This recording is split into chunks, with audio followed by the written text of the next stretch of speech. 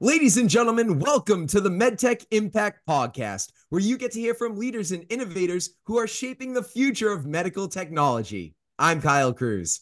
And I'm Richard Meiklejohn. And we're your hosts of the show. So today on the MedTech Impact Podcast, we are delighted to be joined by Siva Nadarajah, President and co-founder of JOGO Health. Siva, welcome to the show. Thank you. Thank you, Richard. Thank you, Kyle. Thanks for inviting me. It's fantastic to be with you, both of you. Well, it's an absolute pleasure to have you on the show. You were part of Impact Cohort 6, which wasn't too long ago. And of course, as always, when we start these conversations, we love to share the problem for the audience. So please tell us, what is the big problem that JOGO Health is looking to solve? Yeah, thank you. So we are solving a particular problem in pain and neuromuscular conditions. So if you really look at it, there was a well-established science called electromyography biofeedback that was developed in the 1970s by a famous physician named Dr. Brudny out of NYU. And that has shown to really work very well for patients who do not properly recover from stroke, incontinence, pelvic floor, and things like chronic lower back pain, migraine. And this has been very effective in treating all these conditions, but this technology never took off. So the problem we are solving, basically bringing this fantastic tech that was sitting in these labs of academic and medical centers into the hands of patients at home. So you could actually use JOGO at home. So some science that's already been approved by FDA, gone through clinical studies a lot, but not in practice. So we are solving that problem of bringing this new technology, the treatment that existed before, but could not be commercialized or democratized because of the complexities of technology. So we kind of bringing it to the market through this. And it's been basically solving very, very important clinical problems too. Things like patients who do not recover from stroke, with dystonia of the hands or spasticity of the hands. We have physical therapy cannot really fix that. And even incontinence, we go through pelvic floor rehabilitation, but that can only get you to some extent, but you still need targeted rehab, which this device can do, and things like migraine and even chronic low back pain. So these are some of the things that we are solving in terms of clinically, but broadly, we are bringing this technology, which was existing in these academic medical centers, into the hands of patients. Yeah. But those ailments, those are some big health problems you're talking about. And particularly if you want to just focus in on something like stroke for a second, you know, the incidence rate, but obviously as well, just the lack of recovery from the current standard of care. I think that's something you highlight when you're talking about this technology. Mm-hmm. Exactly. So yeah, every 40 seconds, someone has a stroke in the United States. So around 740,000 people have stroke in the United States. About 1/7 of them or 1/10 of them just walk out of the hospital as if nothing happened, right? Because they recover by themselves with the process of neuroplasticity.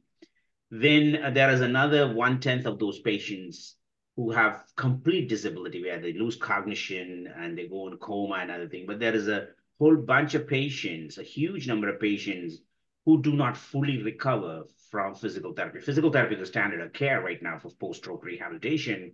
And the current treatment, basically, if you can get your daily living activities, then you're out of the hospital, right? Then you go home, you still cannot hold a cup like this, you know, in front of my face. You cannot open a water bottle, you can't open a door, you can drive. These functions are all, and cannot walk in some cases. So that's where JOGO comes in for stroke rehabilitation, post-physical therapy, where patients aren't fully recovered. So that's a big area for us to focus on, yeah, for stroke. And Cal, we were just speaking about this before we started, you know, how, you know, all these health conditions, we have a personal relationship too, because they're just such significant problems. Oh, absolutely. I mean, you know, very near and dear to our heart. And as Siva, you mentioned, there's a number of problems, you know, but I think it's fascinating that here you are kind of focusing on, it sounds like stroke maybe at the moment, but with the opportunity to provide treatment and therapy to, you know, other diseases and illnesses. So I guess tell us more about your solution. We see it right there in the background, I think, of your screen. So go ahead and tell us more about the solution and your device and technology and how it's helping patients. Sure, sure, Kyle. So if you notice in my background, you see a wearable sensor, right? That sensor is called electromyography sensor, EMG. It's a surface electromyography sensor. It picks up the electricity from your muscles. It doesn't send electricity into your body. People mistake that, hey, is it a TENS unit? It's sending electricity into your body. It's not. It's actually reading the electricity from your body, which is myography. So you have EKG, which is reading the electricity generated by your heart. EMG reads the electricity generated by your muscles. Every muscle generate electricity. We read that small piece of electricity and we, through Bluetooth, connect that to this app that's sitting on this tablet PC that you see. And we manipulate that electromyography sensing that's coming out of it, and we feed it back to the brain visually. So think of someone who had stroke, right? So the body actually generates electricity in your hand that's not currently functioning, but your brain basically has lost that connection between the brain and the muscle. That whole circuitry is lost. That's why you're not able to move your arm. And that part of the brain which controls your arm is now dysfunctional. But your brain is plastic. You could actually rewire your brain, right? So you feed it back to the brain, the electricity through visually, not through any other means, just visually. And you give exercises to the brain to basically recover this hand. There are protocols, that's what we have the patents for. And you set targets for the brain to reach. And after 8 weeks, the brain basically rewires itself. It's through the process of neural plasticity. And that's what happens even when you do exercise. But in exercise, you're not really feeding back to the brain. Here, you're targeting the muscles and feeding back to the brain, and the brain recovers. And you could actually see that in fMRI studies. If you take a scan of the brain before and after, you could actually see the brain changing. And it's very, think of like a cancer medicine. The earlier cancer medicines were broad cancer medicines, right? It was not targeted. That's what physical therapy is. You just do broad exercise. But then came the targeted cancer therapy, right? You're actually targeting certain cells. This is exactly a targeted physical therapy. Think of that, right? So basically, you're targeting a very small portion of the muscle to recruit, which physical therapy cannot do. And that's how it treats many conditions. So if you take migraine, for example, patients who have migraine, there are three muscles in the brain, in the face that get tensed up: the frontalis muscle, the temporalis muscle, and the upper trapezius muscle. And that tension in the muscle creates anxiety in the body, and that anxiety kicks in pain. So that's a vicious cycle that one builds the other. So that's why people have hard attacks of migraines. You cannot cure migraine through JOGO, but you can help the brain react differently to the migraine, right? So you put these sensors in these muscles and help relaxation exercises for the brain. And after 8 weeks, brain now learns how to relax your body when you get a migraine attack. It works better than medication. So actually, American Migraine Foundation recommends this should be the first line of treatment for migraines, right? So See, that's that's incredible. It's almost like, what you think about, you bring about in a way, right? I mean, you're literally using the power of like literally visualizing something to generate, your mind to think a certain way. It sounds like to help solve these health conditions. Yeah, yeah. The neuroplasticity of the brain is very lately on. People are starting to understand how powerful of our brain is, that it can recover itself, rewire itself. There are famous examples of neuroplasticity curing things like phantom limb pain, right? When someone loses a leg and they still experience pain because the brain doesn't know that you lost a leg, right? The brain still thinks there's a leg. So you need to teach the brain, hey, we lost a leg. Stop bothering that leg. The leg is in the brain, but the leg is not physically there. So you teach the brain through that. That's how, there are studies being done on phantom limb pain. It's very similar to that. You teach the brain about its own muscle function where the circuitry is lost. So you actually rewire the whole circuit. Yeah.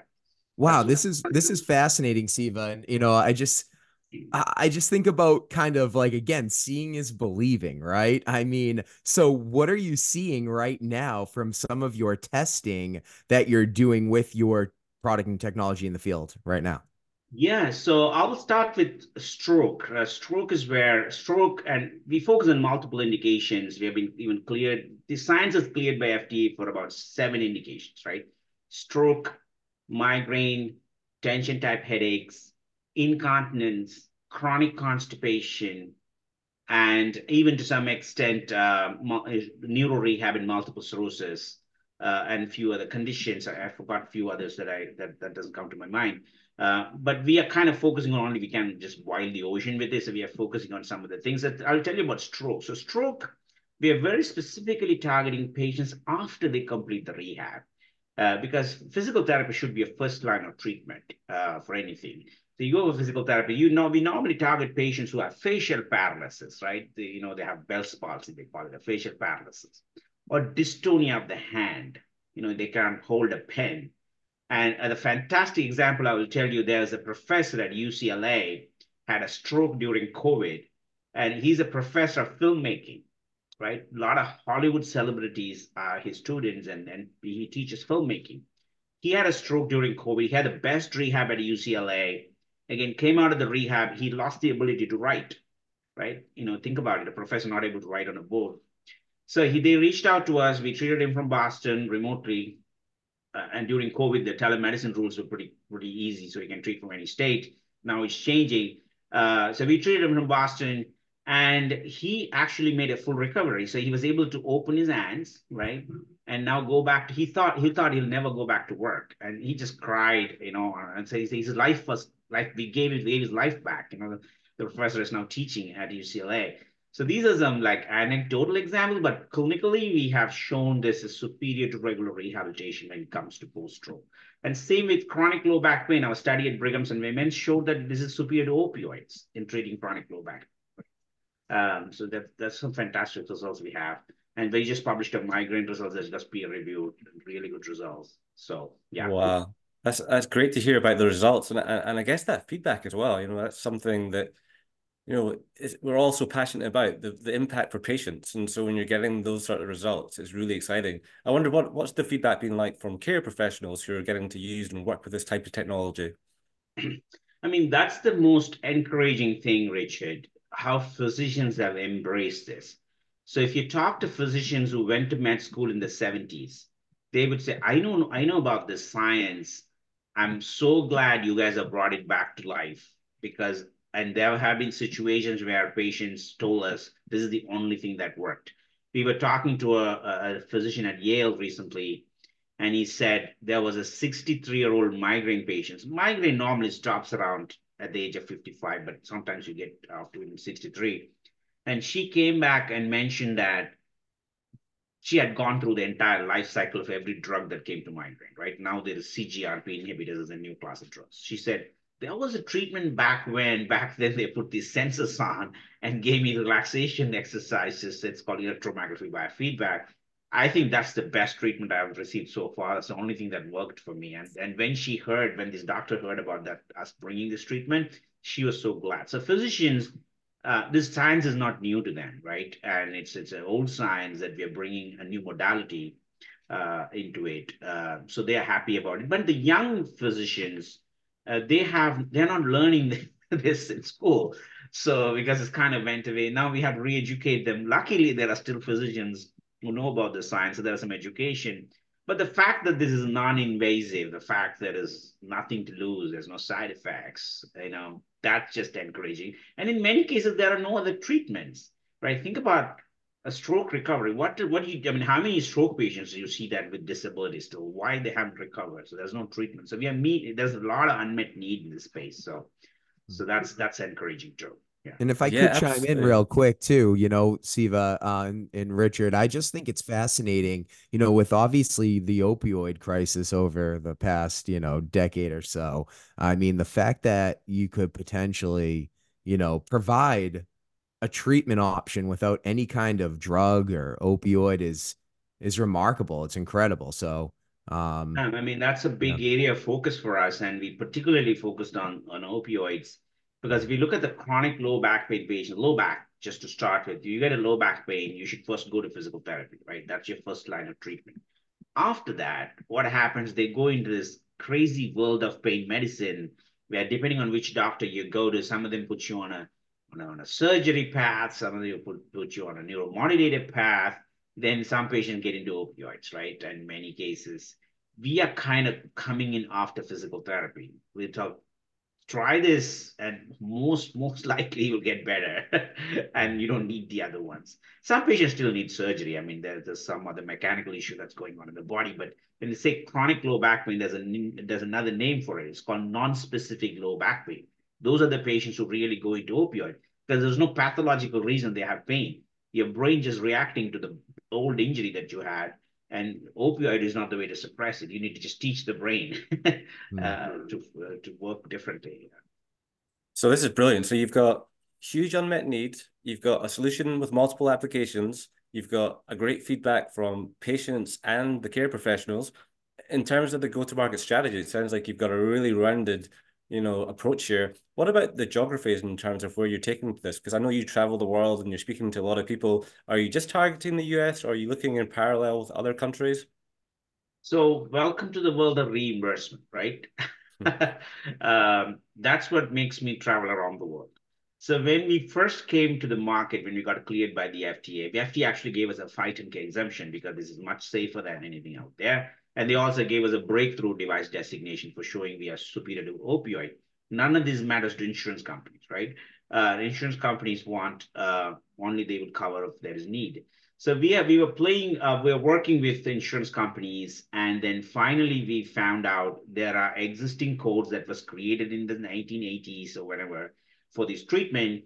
So they don't cover the device. The device doesn't get paid for, right? They pay only for the treatment. So how do you go to market if you only have a service code available? So we create our own clinics. So we have got a license in Massachusetts now. We got a license in New York and New Jersey. We created what we call a vertically integrated play, where we are treating patients and we are billing the insurance companies. So at least people can use their insurance. Of course, we don't make a lot of money in this device yet, but it's getting paid, not like a lot of other things. So that's what led us to other markets, because there are other markets who are willing to pay for this, and especially UAE and India.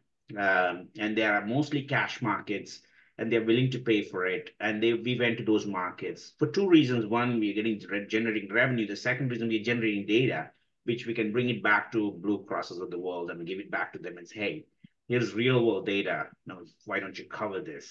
So that's our go to market right now, Richard. We are a vertically integrated play.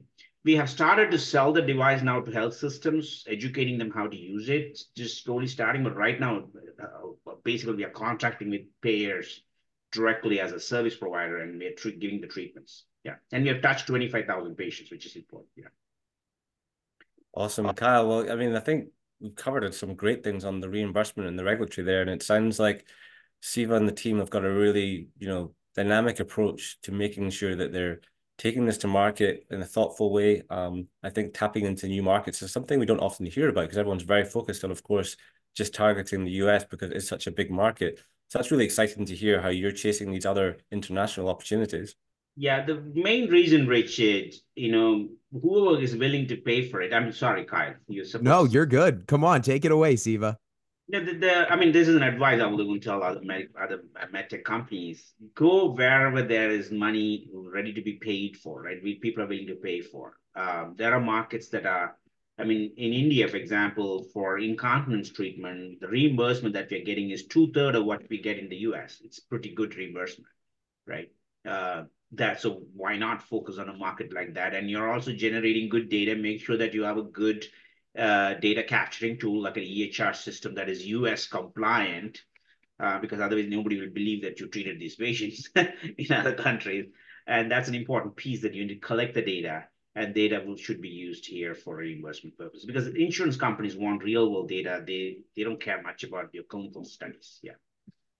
That's interesting, Siva. And I guess I'm trying to follow you here because I think this is such a kind of unique, like, go to market strategy and pathway that we don't typically hear when talking to other medical device manufacturers or people bringing medical technologies to market. So, I guess what is though what can patients expect? Because it sounds like there is going to be some sort of out of pocket investment. So is that a correct by saying that?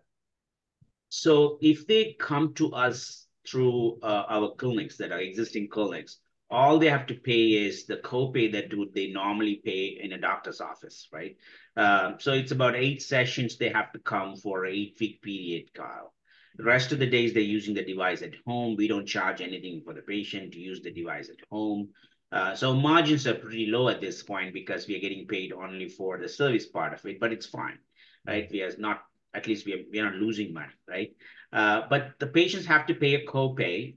Sometimes we have a way to waive it depending on the laws of the land, laws of the states, because sometimes you have to collect the copay. So not a lot of out of pocket for patients. And the other thing, some of the employers have started to cover this. So we just signed our self-insured employer, a bunch of them in pipeline.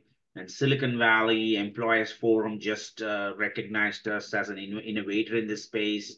So there are ways to get paid even by your own employer. So if there is a out-of-pocket cost, you talk to the employer's benefits, and they pay us too. So no, so majority of our patients use their insurance in these states, Boston, Like, yeah, Massachusetts, Massachusetts. Yep. and New Jersey. Yeah, other states, Okay.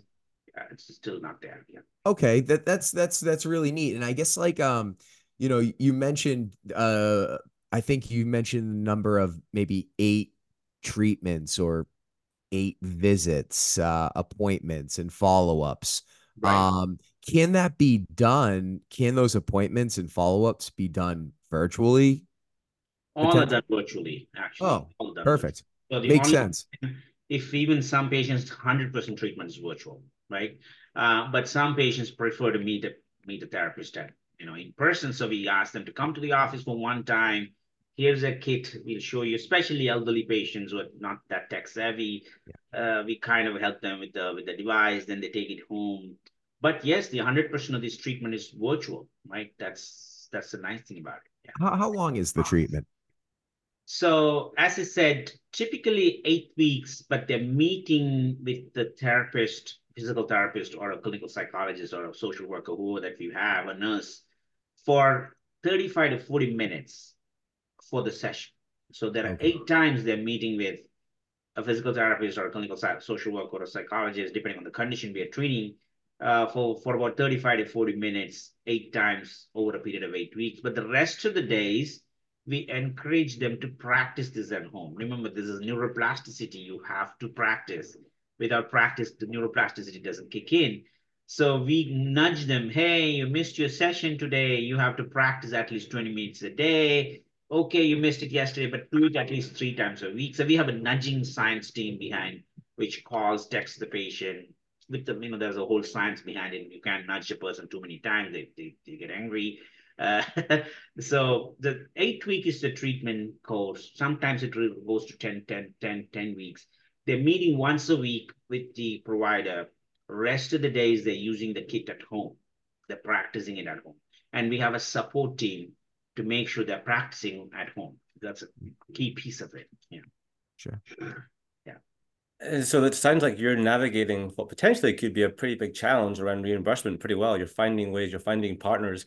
I wanted to come back though on something you mentioned at the beginning that was one of the major problems around just getting this technology to market. So it came from NYU.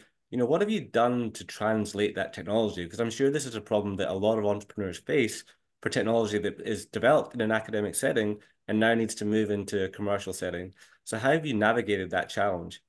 Yeah. So kudos to my co-founder and CEO. He's the guy who's sat for almost 10 years doing this. I joined towards the end of when the product is almost ready. So Dr. Brudny, it's an interesting backstory to this. Dr. Joseph Brudny survived the Holocaust, came to the US from Germany, brought this fantastic science with him. And he met a gentleman named Gordon Silverman. Gordon Silverman is a cognitive neuroscientist and an engineer, rare combination, right? He's the guy who invented Easy Pass, the mask, whatever that we are using. So he's first developed. So we named the company after them. JOGO stands for Joseph and Gordon, just like Elon Musk gave Tesla the name, so we want to give this name. So they worked with IBM to build this machine, right? In the 70s. This is a massive machine sitting in the lab. And then they gave up on it. right? It worked. People came all from all over the world. They gave up. And then Sanjay, my co-founder, met them in 2010 when Dr. Brudny was almost 90 years old, right? And he worked with him. He said, can I take this technology? Then patents were all expired. He kind of rethought the whole thing into that small little sensor that you're seeing in my background screen, right? Can we bring the entire machine into this small sensor? Because his background was creating the microchip that we have in our credit card. That was his background. He worked at AT&T. And so he brought his the knowledge. And that time, even the Apple iPhone was out. So the mobile operating systems were getting powerful. So he kind of took the entire software and put it into an app. And it worked for almost 7, 8 years till we get a patent, and took almost 9 years for them to get to shrink this and bring it to what we currently have. So it's a lot of work, Richard. It does, and right now we are seeing, a lot kudos to those guys. I came in towards the end, and so a lot of work has gone in. Yeah, I mean, I'm sure there are so many other technologies sitting in academic medical centers, to be tapped. Yeah, that's an amazing journey, and it's really cool how you've managed to, build in the names of the people, the Jogo, into the whole story of what you're trying to do and the Yeah. brand. The company was originally called Neurotherapeutics. We renamed the company after these two gentlemen. Yeah, these two researchers. Yeah. Awesome, Kyle. Well, yeah, I think like Steve, it's seems you're sailing through all these challenges very easily, and I know it's not as easy as it potentially you're making, of course, and again, it's years in the making. But this is all leading to great things, I'm sure, Kyle. Oh, yeah, absolutely. It sounds like you probably have some exciting milestones ahead, we would imagine. So I guess looking forward, over the next maybe 6, 12, and 18 months, what are you expecting from JOGO Health, and what do those milestones, critical milestones, look like for your company in order to continue to gain traction and grow? Yes. So we are currently in network with major insurance players in Massachusetts, New York, and New Jersey, right?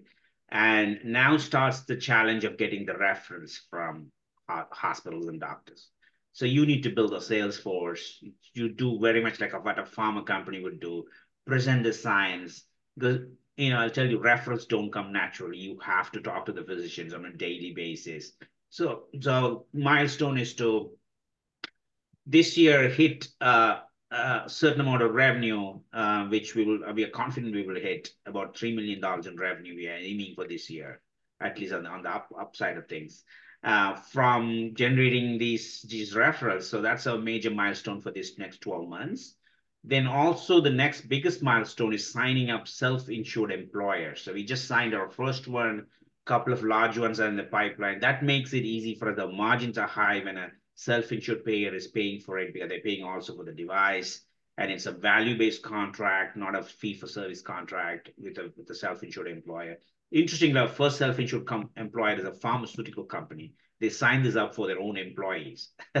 That's interesting. A pharma company picking up JOGO for You know, their. it's interesting, Siva, though. I'm glad you said that, because I think what we're seeing too in like the medical device industry as a whole, which is really exciting to me, is that there's a lot of other technologies that are coming to market, in the form of minimally invasive therapeutic energy-based devices, that are providing treatments, right? That are kind of eliminating or mitigating the need for medication, right? So you're seeing all these pharma companies realize that. And I think it would almost be foolish of them to not, you know, participate on the other side of the device world, right? I mean, it's your classic, if you fail to innovate and understand the future, well, then you could find yourself in a really tough position. So it's great that you shared that piece of knowledge. And I think it's really, it's very popular. I think we're seeing that across the industry as a whole. So, and I do want to touch on real quick as well with your future milestones. What about, the other treatments too? I mean, you've been talking a lot about stroke, but obviously you mentioned the lower back pain and migraine and just everything else. I mean, right now, is this really truly just focused really on stroke patients, or are you kind of, hey, whatever opportunities are out there within your areas of treatment, you'll entertain? And So we are a little tactical and in some way strategic about this, depending on where we are seeing the champions. Because end of the day, we need to get the referrals card. Without that, this is a prescription thing. You cannot just get patients off from the road, right? Yeah. So what we are seeing in different markets, in New York, we have a good collaboration with Mount Sinai. And Mount Sinai and Weill Cornell starting to send patients to us on the incontinence side, post-prostatectomy, postpartum incontinence. So there are physicians who completely believe in this and say, hey, I will send all my patients. So our New York operations mostly focused on pelvic floor, especially incontinence, postpartum and post-prostatectomy incontinence. Even Memorial Sloan Cancer Center sends us patients. So that's our New York. And again, you need to build a critical mass of prescriptions and to build it. In Massachusetts, luckily UMass, Worcester, is a great supporter of all the physicians. They send us a lot of migraine patients. And interestingly, we treat a lot of migraine patients in Massachusetts. And Baptist Ray Leahy sends us, Brigham's and Women's Multiple Sclerosis Center sends us MS patients, multiple MS patients. So we are kind of neurology focused in Massachusetts, urology focused in New York. And in New Jersey, it's mostly pain focused. We get a lot of patients for migraine and low back pain in New Jersey. So we have been very tactical to find wherever we have the champions of these physicians who are sending us, then we are building this center of excellence in these 3 states. And I know it's, if you talk to a VC, you'll say, they have theoretical models. They will say, hey, you need to focus on one condition. It's not that easy. You have to focus where your customers are willing to send you patients for, basically our providers. So that's what we are doing right now. So the next biggest phase of a company in clinical development, so Mayo Clinic made an investment in JOGO Health recently. So Mayo made an investment. They're very focused on movement disorders. They want to work with tremors, especially functional tremors. That's our next clinical milestone to get this clinically studied for tremors. Then you're kicking off another trial at Brigham's and Women's Hospital to show that this is Dr. Bernstein. She's the #1 migraine researcher probably in the world. She thinks that JOGO could reduce the cortisol, the actual chemical reaction can be measured after JOGO treatment. So there's another study that they're kicking off. So those are clinical next milestone. But if you ask me where we are focused, these 3 geographies, New York, Boston, Massachusetts, and New Jersey, 3 different indications. And we're building the center of excellence for these 3 because we I love that, Siva. I really appreciate too how you kind of again, a lot of companies, they want to focus on, one specific treatment, right? And for you, it's like, hey, honestly, it doesn't really matter. You have the ability to support, a number of different treatments, and it's all about the need. And kind of that almost goes back to, I think, what you were saying at the beginning of this podcast. And I'd love for you to kind of maybe elaborate a little bit more of this, but democratizing healthcare. Right? We're starting to see this. We're starting to hear this. It's come up in other interviews that we've had with other guests on the show. Maybe elaborate a little bit more on kind of what that means, for the audience, and how that ties into kind of, again, connect the dots and tie it back to JOGO Health. Yes. So if you look at what the science behind JOGO, the electromagnetic biofeedback, as I said, it's not a new science. It's a very, very old science in the 1970s. Still, there are large machines still exist inside some large academic medical centers. So let's say someone who had access to the top urologist could still force the doctor to get this treatment. So what we have done is taking this existing well-studied science to the masses, democratize the whole thing, right? This can be done virtually again, right? Now, I can treat a patient in the rural Massachusetts who has no time to travel to Brigham's and Women's Hospital for 8 weeks, and remember, even the home exercise cannot be done with the old machines. They still have to come to the clinic. So they basically have to be stationed in Massachusetts, probably paying $350 a hotel night to come and sit here. We are now taking this to the rural Massachusetts, right? I mean, first of all, this treatment, although they existed still, they were not giving, but this treatment now, even though someone could have gotten the treatment at Brigham's and Women's Hospital with these large, big machines, now they can take it from home, right? That's the piece of democratizing. The second thing is reliance on medications, right? If you look at the rural populations, they are much closer to a pharmacy than a hospital, right? The access to a pharmacy is much easier than so medication has been the go-to treatment for many of the rural population. Now, something like this couldn't reach in the past a rural population. Think about the opioid belt, right? And we work closely right now with the Ohio region, local hospital. And it's sad they only thing they have access is a pharmacy. So what would normally someone do? Painkiller, right? So where are these treatments? So we are kind of taking these. So when from day one we thought, how can we serve someone in a rural population, including Africa, right? We were thinking and how can we get this treatment to Africa, and how can someone from New York treat someone from Africa, right?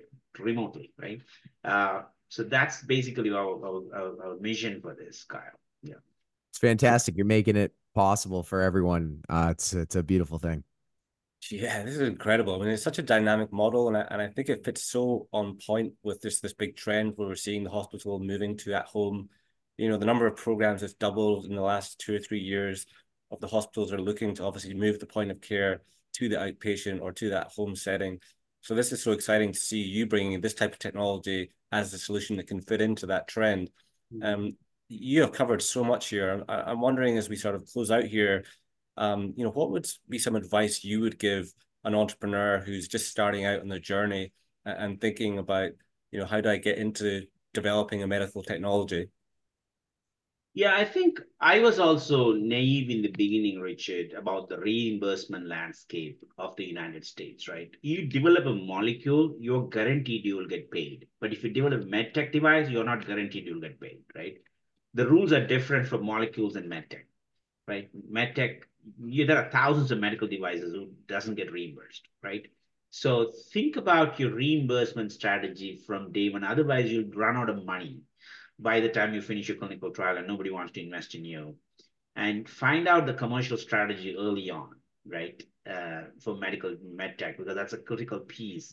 And also focus on some markets that are cash, right? And there are markets that are 100% cash. Think of India, Indonesia, Africa, and they are willing to pay for these things, right?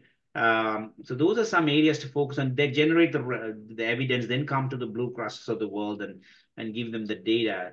So that's where I see a lot of medtech companies have fantastic clinical results, great technology. Then they stuck at the moment of commercialization because there are no laws that tell you that you developed a fantastic tech, you will get paid, right?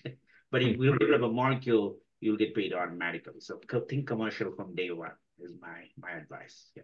Yeah, and I think that is really solid advice. We just actually had a session yesterday with the group with Bill Reynolds from Argenta Advisors covering reimbursement. It's something we always like to have up top in the program because it's so fundamental to think about how will I get paid? Just getting that clinical evidence and getting the regulatory burden removed is only one step. It's so important to know that you tie that into your commercial strategy. So again, that's such great advice. Again, one of the things you mentioned, I'd love to sort of round out on is that you spoke about a little bit the vision there. And I wonder now if you look ahead and in 5 years' time, where do you see JOGO Health? Because that big ambition of democratizing health and all the applications, again, where would you like to see the company in 5 years' time?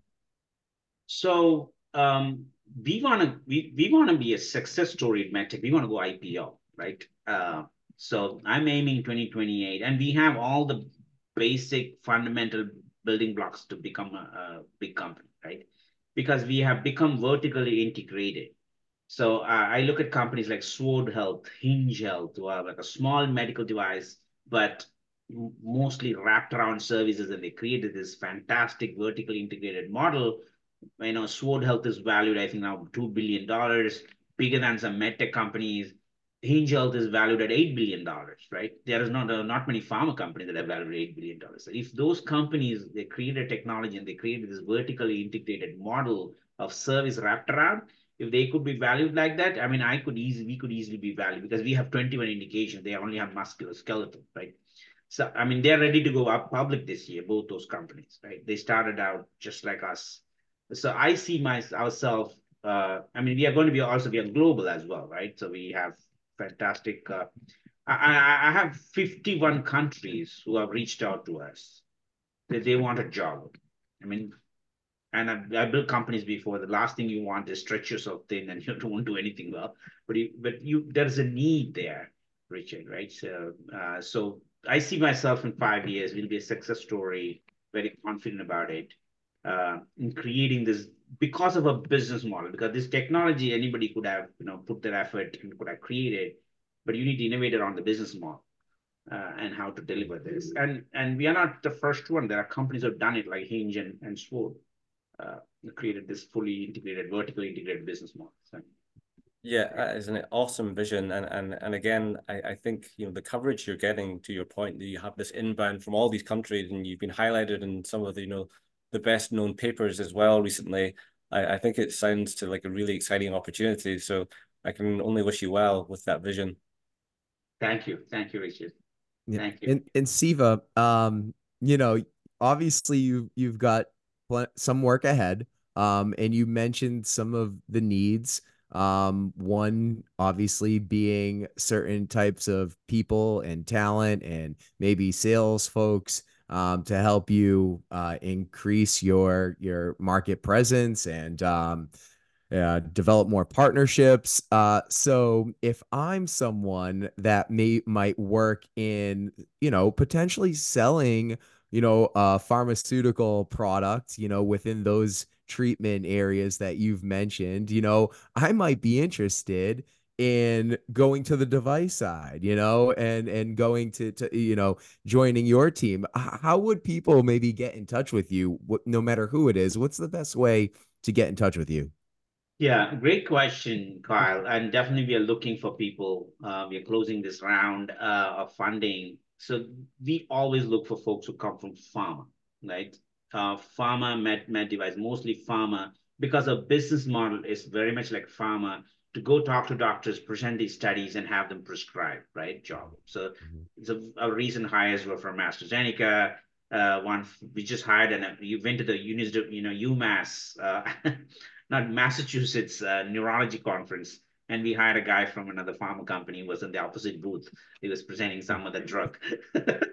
We hired him. He came and worked for us. Nice. We hire from pharma. Yeah. Where we really have need is pharma market access, folks who have access to insurance companies. So that's a big piece of our strategy to get this whole thing covered as a value-based or a higher reimbursement. So yeah, we always hire from the industry, pharma. Then we're also looking for people who have access to employee benefits. So because we're selling to HR as well as a solution. So there are three kinds of roles that we always have it open: sales, traditional pharma sales; market access, traditional pharma market access; and the third piece, which is not a pharma thing, is mostly benefit sale, where you're selling to self-insured employers. Yeah. Great. Well, so how do they get in touch with you? Oh, they could. There's jobs at jogohealth.com. Perfect. Jobs. Awesome. So you're actively hiring, you're looking for folks. Yeah. Fantastic. Just I'm sure the the applications are going to be flying in after this episode, Siva. Yeah, thank you. Thank you. We definitely need people. And also we are looking for clinicians too. So if you are a physical therapist who want looking for a gig work for evenings, you could apply. If you're a clinical social worker looking for a gig work because it's hard to find these folks. There's a shortage of staff. So anyone looking for gig work, we welcome, especially clinicians looking for gig work.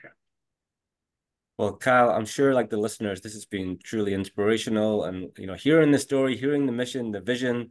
We can't thank you enough, Siva, for joining us today. And again, we can only wish you well with everything you're doing at JOGO Health. So thank you for joining us. Thank you, Richard. Kyle, as always, thank you. Absolutely. And thank you, ladies and gentlemen, for tuning in to another episode of the MedTech Impact Podcast. Once again, Siva Nadarajah of JOGO Health. So thank you. And then until next time, I'm Kyle Cruz. And I'm Richard Beaglejohn. Keep innovating.